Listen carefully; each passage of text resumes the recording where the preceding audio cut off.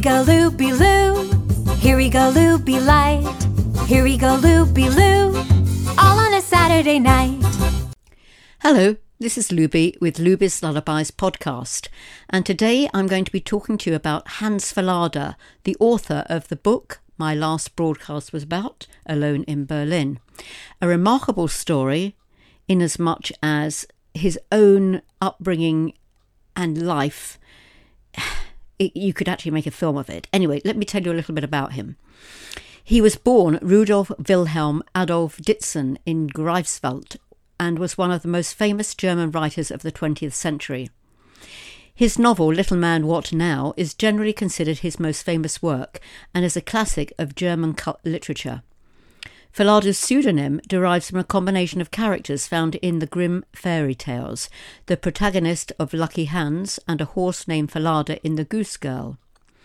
He was the child of a magistrate on his way to becoming a Supreme Court judge and a mother from a middle-class background, both of whom shared an enthusiasm for music and, to a lesser extent, literature.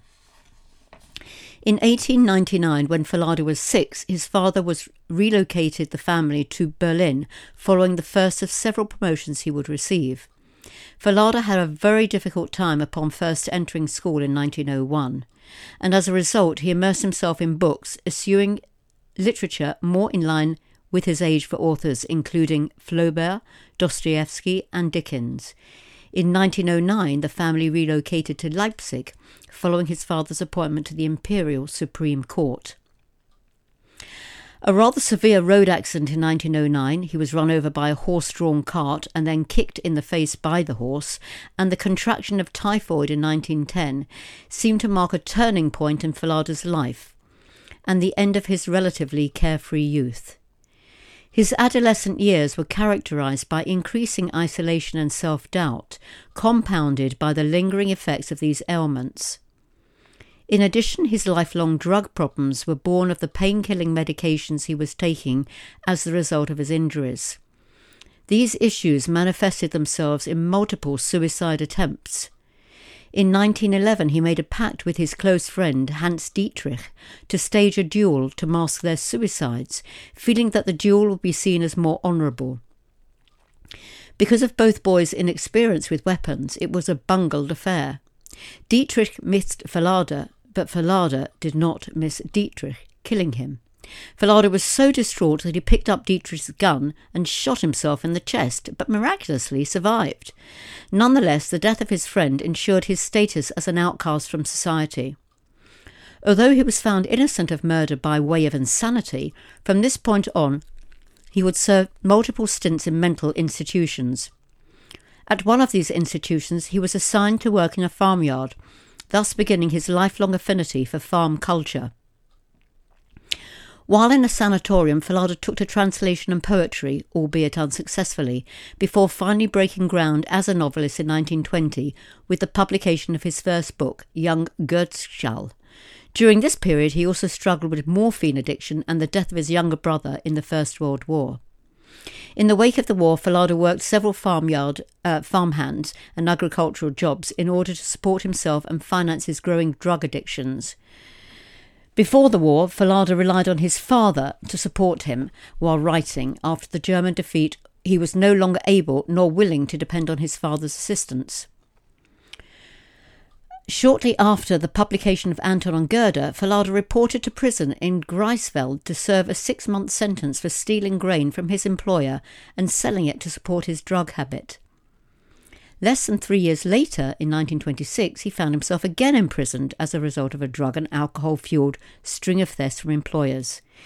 In February 1928, 2 years later, he finally emerged free of addiction.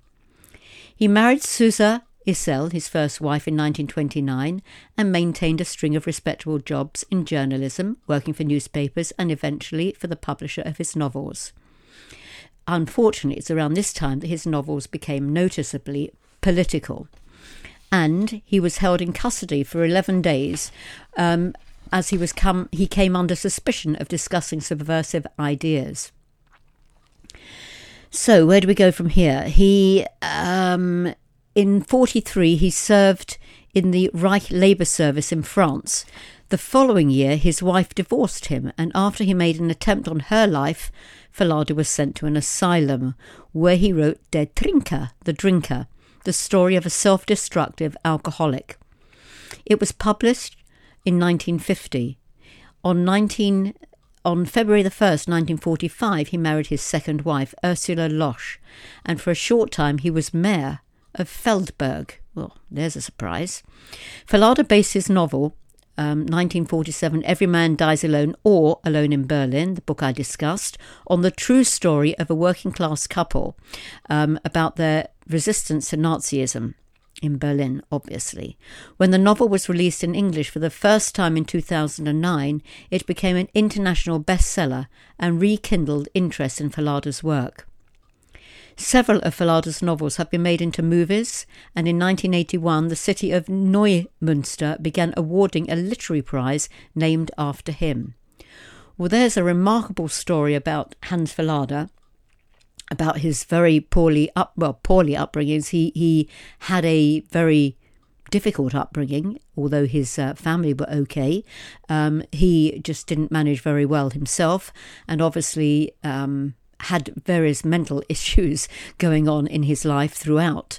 So the story about him is remarkable, and it's quite fascinating when you read the actual book about Alone in Berlin. If you read that, you'll actually maybe come to terms with a little bit about what he was going through in his time as well. So there we are, Hans Fallada, Alone in Berlin, famous author, famous book. Interesting book, rather dark and moving, I have to say, very moving, very sad in many, many ways, and very, it's quite, I said before, a little bit humorous, but not too much. It's just a little bit offbeat, shall we say. So there we are, Luby's Lullabies, and thank you for listening. Bye.